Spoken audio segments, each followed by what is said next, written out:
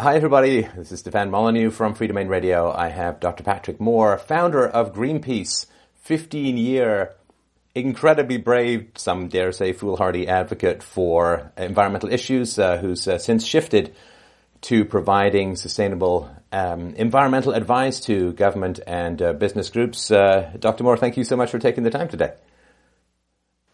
Very nice to be with you, Stefan.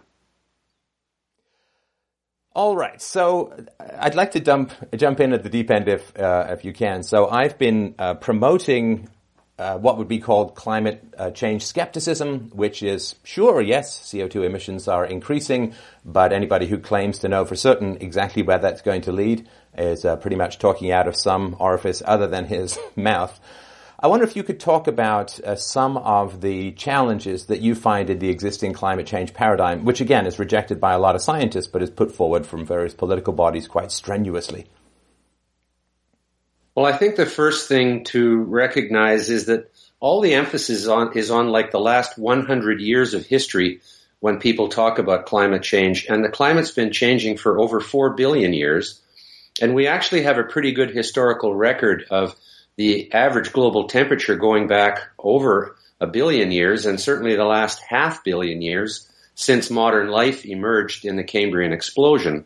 So we know what the temperature of the Earth has been over that period, and for the vast majority of it, it has been much warmer than it is today. Not just 2 degrees warmer, but 6 or 8 degrees warmer average global temperature in about 22 degrees Celsius range, maybe even 25, whereas today the average temperature of the Earth is 14.5, and during the height of the last glaciation, it was around 12. So it's actually much closer to an ice age now than it is to a greenhouse age, which life has evolved in throughout most of its history. The other thing to recognize is that human beings are a tropical species. We evolved at the equator for a couple of million years before we invented fire, figured out how to build shelters, and make clothing that was warm. And that's the only reason we can live where there's frost.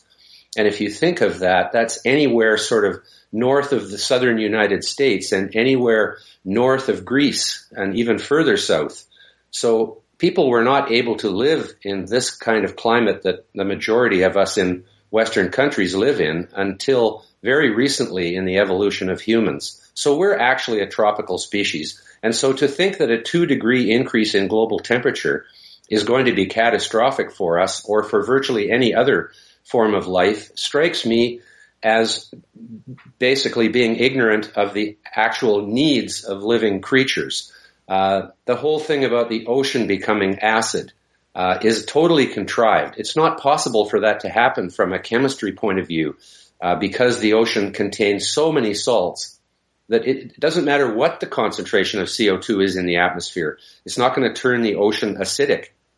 And yet this is, now that it's stopped warming for quite a few years, there had to be a new catastrophe scenario, I suppose. And so ocean acidification has now to some extent taken the place of global warming, seeing as though there is no global warming. And if you want to establish a causal relationship between carbon dioxide in the atmosphere and the warmth of the atmosphere, the temperature of the Earth, going back in history, there isn't much evidence of a lockstep relationship. There's some correlation, but there was an ice age 450 million years ago when CO2 was 10 times higher than it is today.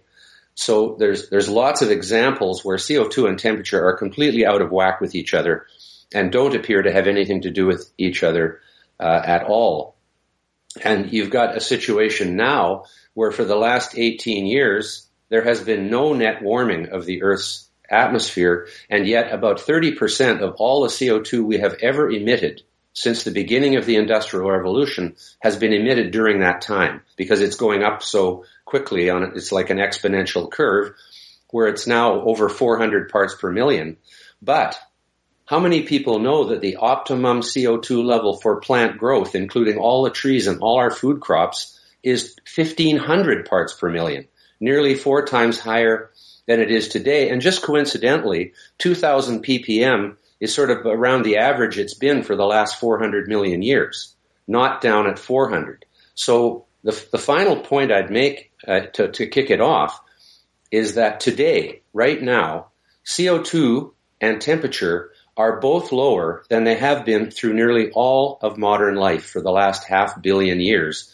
And therefore, I personally believe that not only will warming and increased CO2 not be negative, but will be very positive for most forms of life, in that they will improve the growth of our crops, the growing seasons in the higher latitudes in Canada and Russia, which is a huge part of the Earth's land mass.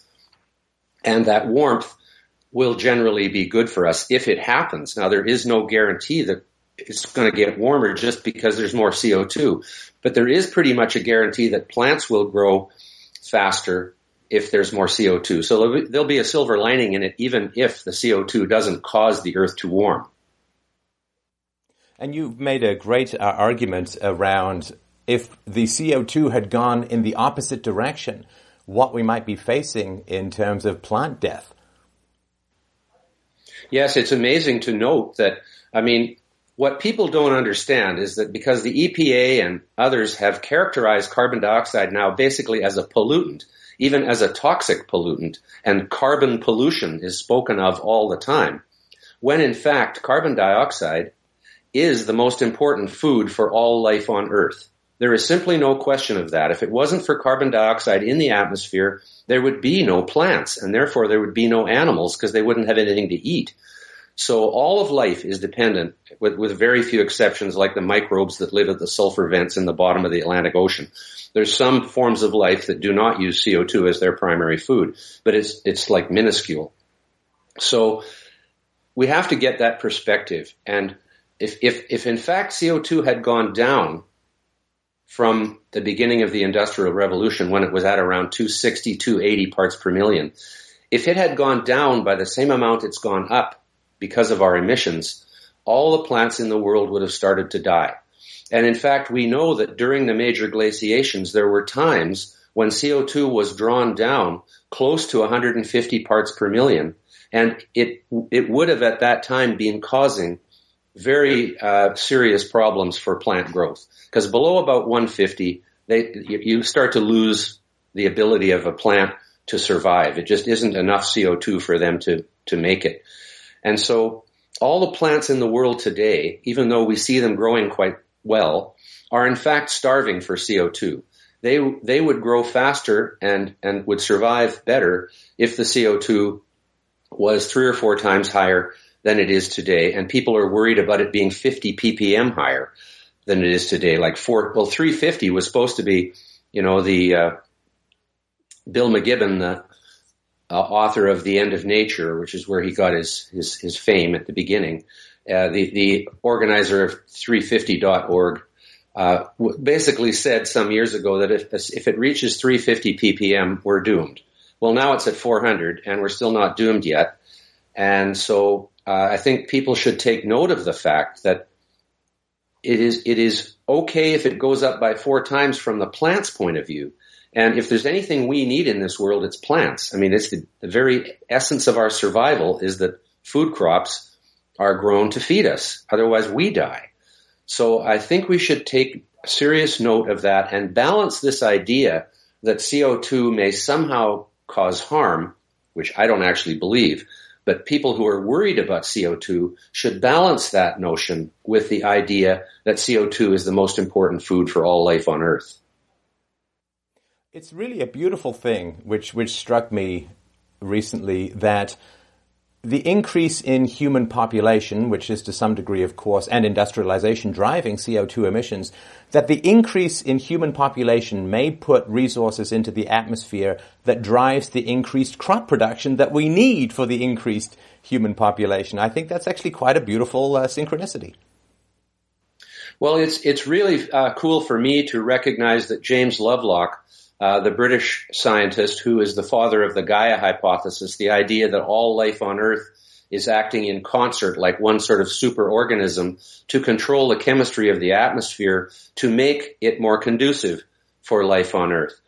And when the whole global warming issue emerged, he took the position that humans were a rogue species, basically, that we were going to destroy Gaia by putting these emissions in the atmosphere. I visited him in 2002 in his West Country home in England and spent a whole day with him. He wanted to convince me that nuclear power was part of the solution for the future, which he did at that time. But I wanted to convince him that human CO2 emissions may well be part of Gaia's bidding. If we're part of Gaia, why would we be a rogue species? That's too much like original sin for me. And so I feel that if Gaia is real, and I'm not religious about it, but if there is an interaction, positive and negative feedback, that all of life is interconnected, I know that. So I suppose it is possible that by putting all this CO2, and now Lovelock has changed his mind just in the last few years. He used to think that we were the enemy of Gaia, and now he has postulated that perhaps the reason we're putting these CO2 emissions out is to stave off another ice age, as he puts it, or another major glaciation. And so that is a more rational way of looking at what we're doing. We know that the CO2 is going to result in better crop growth. I hope it results in a warmer world. I ask people in my lectures, how come there's 300 million people in the United States and only 30 million people in Canada, which is larger geographically? One word, cold. There's no other reason. It's because it's too cold in Canada for people to live very far north of the 49th parallel. The only reason they're up there is because there's a mine or some oil and gas operation where you have to go into a camp. Nobody's building cities up there. The one or two big towns that are up there are hard places to live because it's winter 9 months of the year and it's frozen like a ice cube most of the time. So wouldn't it be better if the northern reaches were warmer, which they were through all of the greenhouse eras? Just a few million years ago, all the Canadian Arctic islands were fully forested and giant camels roaming around in them. And then the Ice Age came, the Pleistocene Ice Age, which we are still in. People think the Ice Age is over because the last glaciation ended, but there's been 4 or 5 of these major glaciations during this Ice Age. There is still vast sheets of ice on the North and South poles, indicating an Ice Age, because in the non-Ice Age periods, which people call the greenhouse ages, there is no ice on the poles, and that has been the norm through most of the history of modern life. Right. Now, from the philosophy of science standpoint, one thing that I found very difficult when debating what are sometimes called the Thermageddonites, we're all going to melt and burn in hell, is that, to me, where there's no falsifiability, it can't be called science. And I don't know what the null hypothesis is for global warming. It seems like every variation is proof of it. It seems like something which you can't disprove. Even the 18 years, as you point out, of no warming has not done anything. I wonder if you can talk a little bit about, you talk about in your lectures that that's extremely likely and so on, and you say this is not science, and the fact that there's no null hypothesis for the hypothesis means that we're not really dealing with science. So what are your thoughts on that? Yeah, what we're actually dealing with is a belief system which is based on a couple of points. The first point it's based on is the theoretical fact that CO2 is a greenhouse gas. It does, if you increase the concentration of CO2, all else being equal, you might expect the temperature to increase. But all else is not equal, and there are positive and negative feedbacks involved, and the real wild card is water vapor and water. Water is the most important greenhouse gas in the atmosphere when it's in the form of a gas, as a vapor. But when water's in the form of a liquid, it's called a cloud. And that is not a greenhouse gas. That has a completely different physical and chemical property in the atmosphere. And we can't predict what the effect of increased CO2 will be on the water component in the atmosphere. It may result in higher evaporation and more clouds, and therefore dampen the effect of CO2 or even negate it altogether. So that is why it's impossible with computer models, because that's the next step in the chain. Okay, theoretically, CO2 is a greenhouse gas. So now we build computer models which contain assumptions about the impact of CO2. And one of those assumptions in all the computer models is that CO2 will be exacerbated by the effect of the water vapor. And that is not proven in any sense of the word. So it may be, in fact, that water vapor actually negates and even counters the effect of CO2. And then there's all these other variables like solar irradiation, ultraviolet, infrared, cosmic radiation, et cetera, the Earth's wobbles and the Earth's eccentricities and the 100,000-year Milankovitch cycle and the oceans and all the heat, because the oceans contain more of the Earth's heat than anything else that can move it around, like water can and air can, the atmosphere can. So I think what we've got there is a construct which that is not any kind of a proof. There is actually no anything that even would be close to a scientific proof based on observation of the real world, because the output from a computer model is not an observation from the real world. It is the output of a computer model, nothing more, and it can be a useful tool, but it is not a crystal ball. I think that's my main point about computer models, is just that they're being used as if they were actually able to predict the future. Like, it would be easier to predict the outcome of a horse race, surely, than it would be to predict the outcome of the global climate. And yet, who has a computer that can predict the outcome of horse racing? Otherwise, some guy would have that computer and be winning all the horse race bets. Oh yeah, no, you take that algorithm and apply it to the stock market and end up owning the majority of the planet if that sort of random walk predictability were possible. Now, I think another thing that is often undermentioned is any system that has remained relatively stable for billions of years would not generally be susceptible to self-reinforcing extrapolations. So, of course, when CO2 goes up, then plant growth goes up, which consumes CO2. So you would expect any long-term system, and I guess this is something to do with ecology, of course, you expect any long-term system to have built-in checks and balances, so to speak. Otherwise, it simply wouldn't remain a long-term system. Have you talked at all about that? Well, no, I think given the situation that is occurring, it appears as though the CO2 that we are emitting is not being absorbed or sequestered as rapidly as we're emitting it. Otherwise, it wouldn't continue to go up. So I think it's possible that as long as our exponential and then maybe leveling off, but still extremely high compared to the capability of the Earth to absorb it, high level of emissions, it's possible that the atmospheric level of CO2 will continue to go up for some, perhaps even centuries. As long as it doesn't go above about 5,000, from a human health and animal health point of view, that's no problem. It's been at 10,000 and life flourished during those periods. So that's a long ways from now. That's more than 10 times what it is today.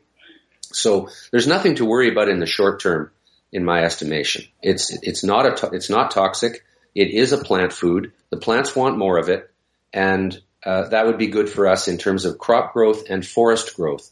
There's a forest in Germany, an experimental forest covering quite a large area. A paper just came out on this. Since 1870, they have been monitoring the growth rate of the trees in this forest. There has been a 40% increase in growth rate, and they're saying, well, it may be due to the slight increase in temperature that has occurred, the longer growing season, but it's almost certain that it has to do with CO2 fertilization as well. Because every greenhouse grower purposefully pumps the exhaust from their heaters, whether it's a wood heater or a gas heater, which is rich in CO2, into the greenhouse to increase the growth of the plants in there. Every greenhouse grower knows that, and they all do it. Especially during the cool period when they're heating their greenhouse, they can increase the growth rate by 50 to 100% of tomatoes and cucumbers and that sort of produce. And we know that for a fact. And the reason that's possible is because the plants actually want more CO2. They can grow faster if they have it. It's just like if you starve a human being, they're stunted. And the plants are starving. I mean, not literally, but they're not getting as much food as they would like to grow as fast as they can. Yeah, undernourished, I guess we could say. Now, there is this statistic that is bandied about in the media, and I think you can never rebut an incorrect cliche often enough, which is there's sort of 96 or 98% consensus among scientists that, anthropogenic global warming, CO2 emissions are there, a big problem and so on. But I've also read that this number is kind of fallacious, that there's a lot, I think you've pointed out in your lectures, 30,000 scientists in just America, let alone the world, but just in America have rejected some, at least aspects of this hypothesis. Where do you think the scientific community stands at the moment on catastrophic anthropogenic global warming? I think the scientific community is very much divided. On the one hand, you have the self-defined climate scientists who say that, well, if you don't have a degree in climatology, you can't call yourself a climate scientist. And yet Michael Mann, for example, his PhD is in physics. It's not in climate science. Yet they say the other people are not climate scientists, and they are, which by their own definition, they shouldn't be allowed to call themselves. But so it's a self-defined clique of people. So you're only really a good climate scientist if you agree with catastrophic anthropogenic global warming. Otherwise, you're either some other kind of scientist, a geophysicist, a geologist, an earth scientist, a geographer, you name it, or you're really not a scientist at all. And that they've said that to me. I got 2 PhDs in science, and they say I'm not a scientist because I'm not working in a lab. It's true, I am not a research scientist, but that's only one kind of scientist. And this whole definition of who qualifies to have an opinion is an issue. And secondly, the 97% is entirely contrived in the first place. There are thousands of scientists who disagree with various aspects of catastrophic human-caused global warming. It's very much like the layers on an onion. There are many questions around climate change. Is the climate changing? Which way is it changing? Are we responsible for some of it or most of it or almost none of it? Is it going to be good or bad in this country or that country at this latitude or that latitude? Who are the winners? Who are the losers? There's all these questions around climate change. The one bottom line is the climate is always changing except when it's in a pause like now. And it seems to be pretty much stable at the present time. Which way will it go next, up or down? I wouldn't bet on that. The Russians are saying, that the cosmologists especially, are saying we're going into another little ice age of some sort or other because of the way that the sun is behaving. And because they think the sun is important in the Earth's climate. Of course, they're right. But there are other factors. And so, again, there's no crystal ball on this. And anybody who says they know what the future of the Earth's climate is going to be, they're the ones who should not be allowed to call themselves a scientist. Because it is the duty of scientists to be skeptical of people who think they know the future. Because nobody knows the future and can never know it, partly because of chaos theory and the interaction of multiple variables that are operating in real time in nonlinear fashion. You just cannot predict what everything is going to happen between now and 40 years from now, which these guys seem to think they know. And therefore, my question right now is, who are the real deniers? It really seems to me the people who are still so certain that we are the main cause of something that's going to be catastrophic to the Earth's climate when nothing is happening, and yet we're putting all this CO2 into the atmosphere, they are the deniers of reality. The skeptics are the ones who are more or less saying, we do have to wait and see. And the political solutions that are proposed, and of course they're completely different fundamentally from the scientific questions, but the political solutions that are proposed, which will raise the cost of energy considerably, and energy of course translates to food, and there are hundreds of, I think you point out 800 million people in the world who are food insecure, who can, in other words, can barely afford the price of food as it is. Raising the prices could cause the deaths of huge numbers of people, political instability, potential war. The consequences of the theory, when translated into political terms, are very, very significant. And so you would think that'd be the very highest requirement for proof for something that radical. But the political solutions seem to be being charged ahead, fueled by what seems to me something akin to superstition. Yeah, it's really a serious problem. It's interesting, for example, the government of India has declared that Greenpeace is a threat to their economic security. And you couldn't imagine how what is, a pretty big environmental group, but pretty much minuscule in terms of its economic power compared to the whole country of India. But they are threatening their energy future, and they are threatening their food future with their opposition to the use of genetics in agriculture, with their opposition to coal, and their opposition to nuclear, and their opposition to hydroelectric, and their opposition to nearly everything except really expensive, unreliable wind and solar energy, as if human civilization could rely on that. This is a classic case of the so-called cure being worse than the disease, which may not even be true. It's like, okay, they're diagnosing us with terminal climate disease, and then they're going to chop our head off in order to fix it. That's how I see it. Greenpeace says we must end our addiction to fossil fuel while they attack a Russian oil rig in a diesel-powered ship. And we didn't have a hydrogen bomb on our boat when we went against the U.S. nuclear tests in 1971 on the first Greenpeace campaign. We were not hypocritical in those days. And not only that, one of the main reasons I had to leave Greenpeace back in the day, after 15 years in the leadership, was because they lost their humanitarian soul. Greenpeace began trying to stop nuclear war. That's about preventing the destruction of human civilization, which in other words, we don't want all the humans to die.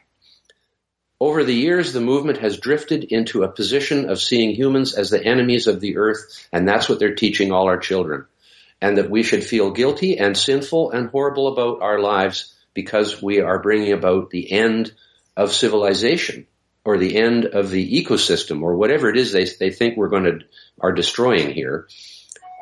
They have this vision that humans are evil and nature is good. The exact opposite of what ecology should be teaching our children, that we're all one, all part of life, all come from the same evolution.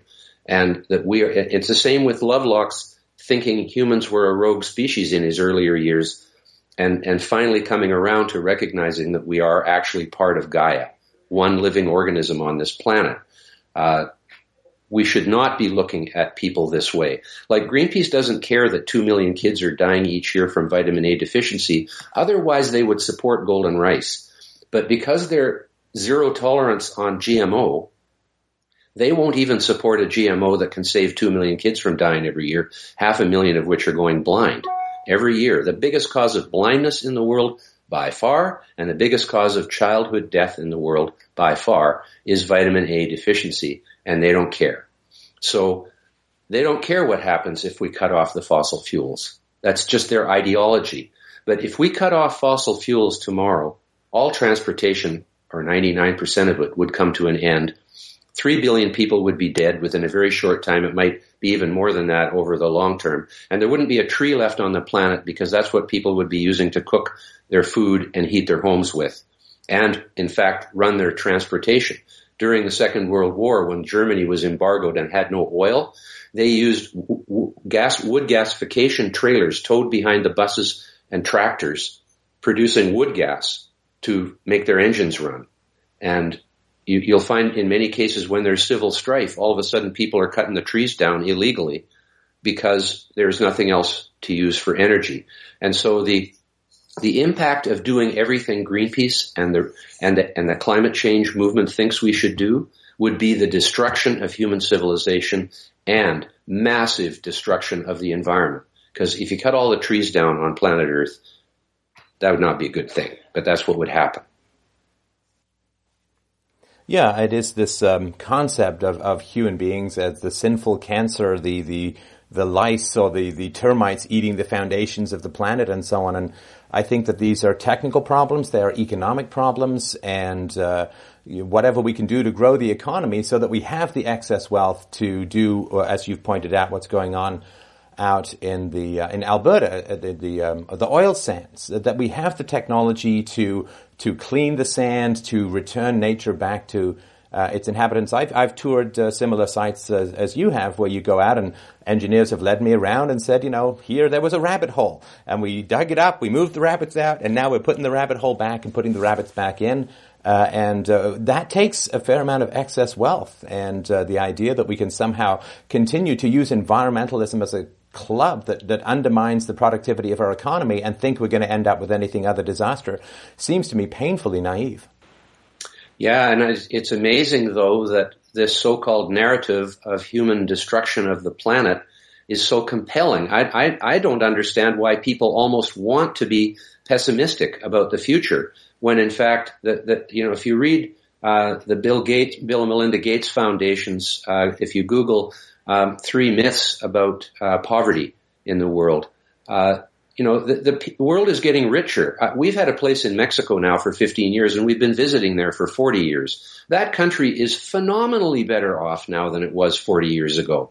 The wealth creation has occurred there, and it's occurring in sub-Saharan Africa. It's occurring in South Asia. These economies are growing, and everything Greenpeace says and does is a threat to that continuing well-being of the masses of humanity, because in fact, they believe, like Paul Ehrlich does, that the worst thing, and John Holdren, President Obama's science advisor, has said it in the past too, the worst thing that could happen is if we had cheap energy, because then we'll use it to destroy the planet.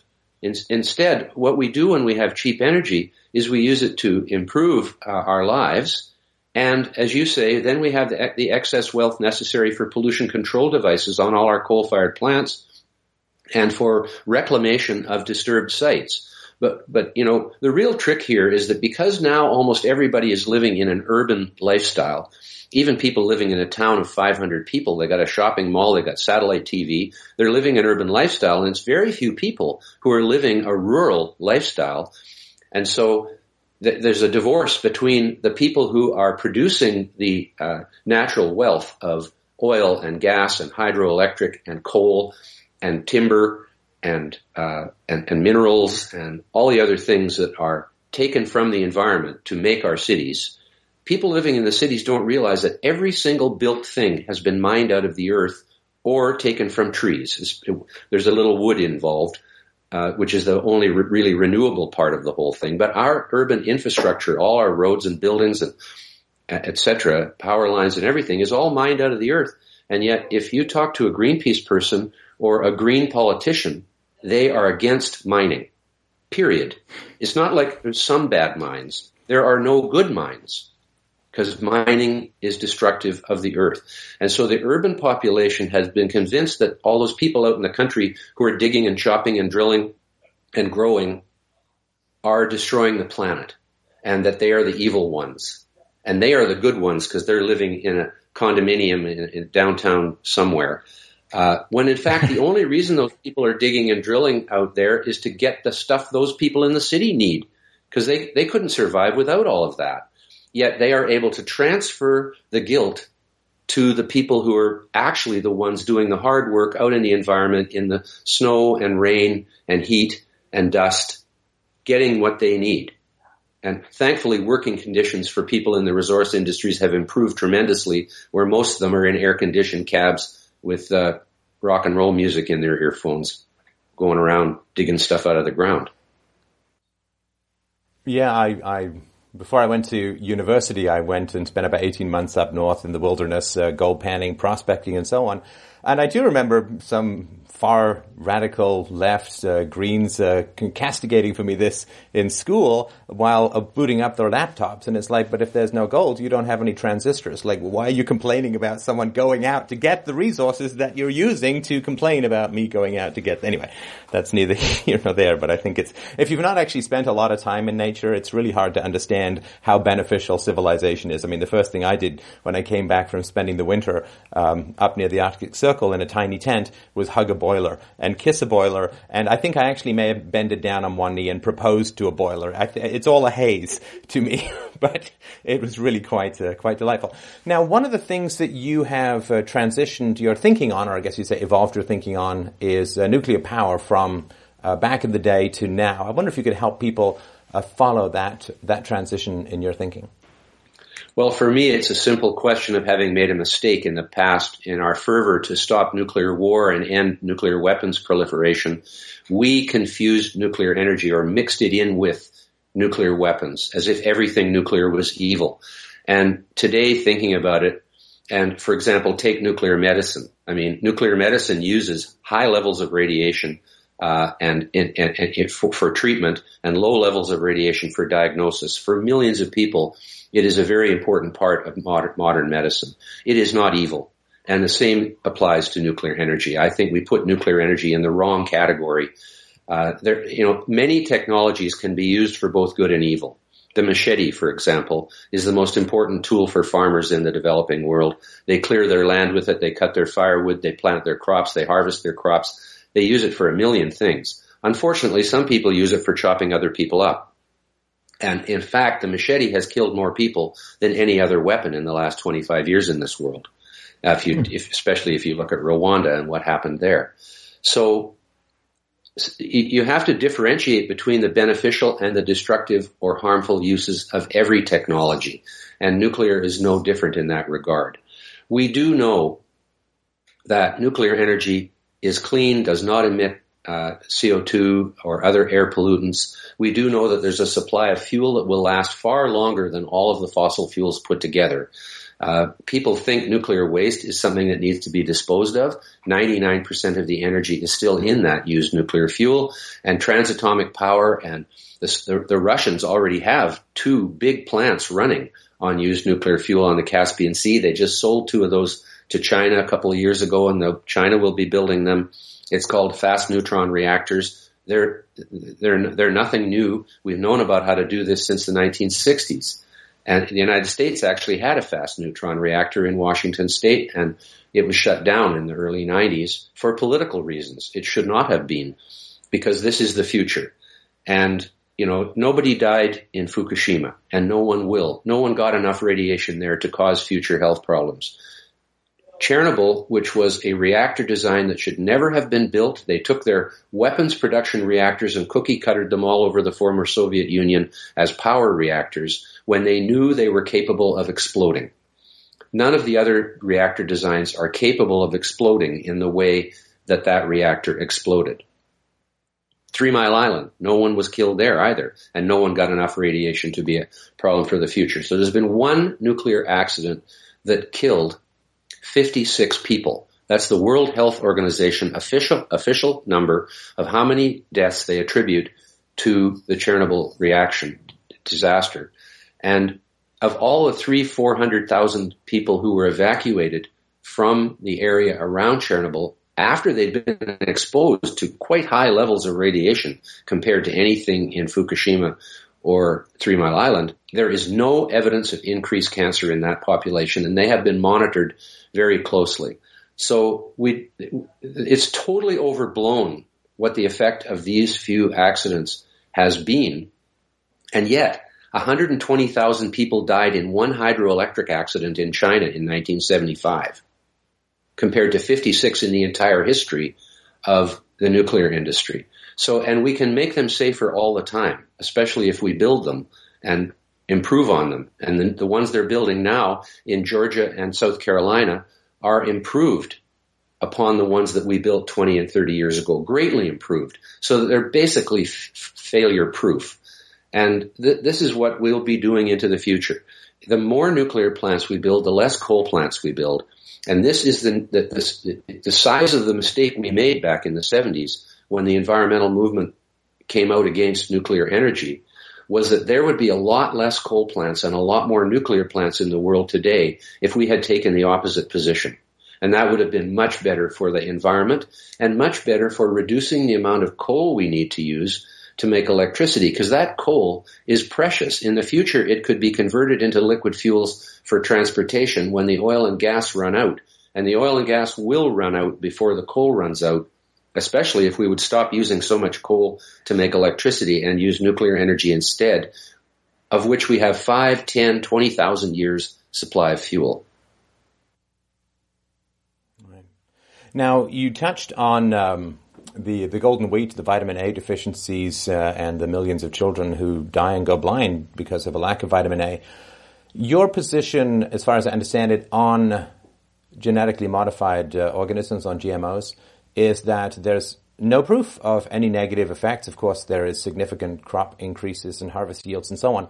I wonder if you could talk a little bit to people who've only heard Frankenfood, boo, run, scary, what your thoughts are on the subject. Well, at least on this one subject, I'm in agreement with every major science, health, and nutrition organization in the world. They all say that the GM foods which are on sale now that are being produced commercially are safe without exception. There is nothing to be afraid of. And in a way, GM is the one issue. Like with nuclear energy, there is radiation. It can be dangerous. And so nuclear energy has issues. And climate change is not something we can predict with certainty. So we don't know exactly what's going to happen. Oh, my video went off? Yeah. Oh, keep going. We have a backup video recording, so just keep plugging along and we'll stitch that in. Whereas with GM, there is nothing that is known to be afraid of. This Frankenfood idea is invisible and non-existent. There's nothing in the actual food that could be a problem. And yet they still figure out how to make up as if it could be. Frankenstein food, killer tomatoes, Terminator seeds. All these scary metaphors are based on Hollywood fantasy movies. And so that's the best they can do, is to associate scary fantasy words with GM in order to get people to be afraid of them. There's nothing else. It would actually be easy to make corn toxic by taking a gene from a toxic plant, of which there are thousands in the world, because plants produce those toxins so that things won't eat them. And every plant in the world produces tons of pesticides, fungicides, insecticides to ward those pests off. And that's for example, why cauliflower I meant broccoli is a bit bitter, and why Brussels sprouts are a bit bitter. That's the pesticides that those plants are producing to prevent things from eating them. Well, there's not enough to prevent us from eating them in those plants, but there's many plants that we would just spit out if we put them in our mouth, and that stuff's toxic. So you could put that in corn if you move the gene that makes that in the toxic plant into corn. Nobody's doing that. All the scientists who are working on genetic modification are trying to improve our food from a growing point of view and now more and more from a nutritional point of view. And we'll see more and more of that. When the seed companies started with GM, obviously they wanted to make their customers happy, so they focused on the farmer as to what traits they could put in the crops which would be beneficial to the farmer, from insect resistance to faster growth and all those sort of things. But now there's a lot of focus on the consumer and what traits can be put into foods that will be beneficial to the consumer. And golden rice is the leading example of that in the world, which could actually bring about the cure for up to 2 million kids a year and prevent them from dying and going blind. And yet you have the anti-GM movement against golden rice claiming it's a Trojan horse for GMOs. In other words, if it's successful at preventing death of children, it will make GM look good, and that would be bad as far as they're concerned. So it's completely warped thinking around GM. Every credible science, health, and nutrition organization in the world accepts GM as safe, and yet these people carry on with their crusade of disinformation and ignorance, influencing our children, our teachers, and all kinds of mothers in the world, that there's something negative about it when there's absolutely nothing, not a shred of negativity. Well, that's good information to have, and I hope people will follow it up and look that up. Now, for your, I guess you've recently released an autobiography. I wonder if you could tell us a bit about that and ways in which people can contact you if they want to use your company for its environmental advice and stuff like that. Well, yes, my book, which was actually first published in 2010, but it's updated in a 2013 edition, is called Confessions of a Greenpeace Dropout, The Making of a Sensible Environmentalist. It's a 400-plus page book, but it's an easy read. It's been really well edited, and anybody can read it. The first half of it is basically my early years and then my 15 years in Greenpeace, and many stories about the campaigns and the evolution of the organization, and then the realization that I had to leave because of the way the organization was going. So there's a transition period where I explain why I left, partly because the humanitarian orientation was lost and people were now perceived as evil, which I do not believe. Partly because of specific environmental policies that were being adopted, the campaign to ban chlorine worldwide, which was an entirely misguided campaign and which I could not accept as from a scientific point of view. And then all of these issues that we see today, the last half of the book covers every single major environmental issue, from chemicals to climate change to agriculture to forestry to energy, and covers them in considerable detail with a lot of footnotes. So thank you very much for taking the time. Of course, I think that all people of goodwill and benevolence are really interested in trying to create a sustainable yet enjoyable a planet as we can. Those who attempted by old school thinking almost want to toss them back into the Middle Ages for a day or two, just so that they can see how beneficial it is to have technology. We're worried about things that are negative to the world. Well, the Black Death and things like that, which wiped out a third of the European population, not that great for sustainability of life itself, at least human life. So I hope that we can use your example to respect and embrace technology, to value human life, and to recognize that these are economic and technological challenges which we can best overcome with the clearest thinking possible. Thanks very much, Stefan. It's been a pleasure to be with you, and any time in the future, I'll be glad to come back. Thank you very much. Take care. Take care, Stefan. Bye-bye.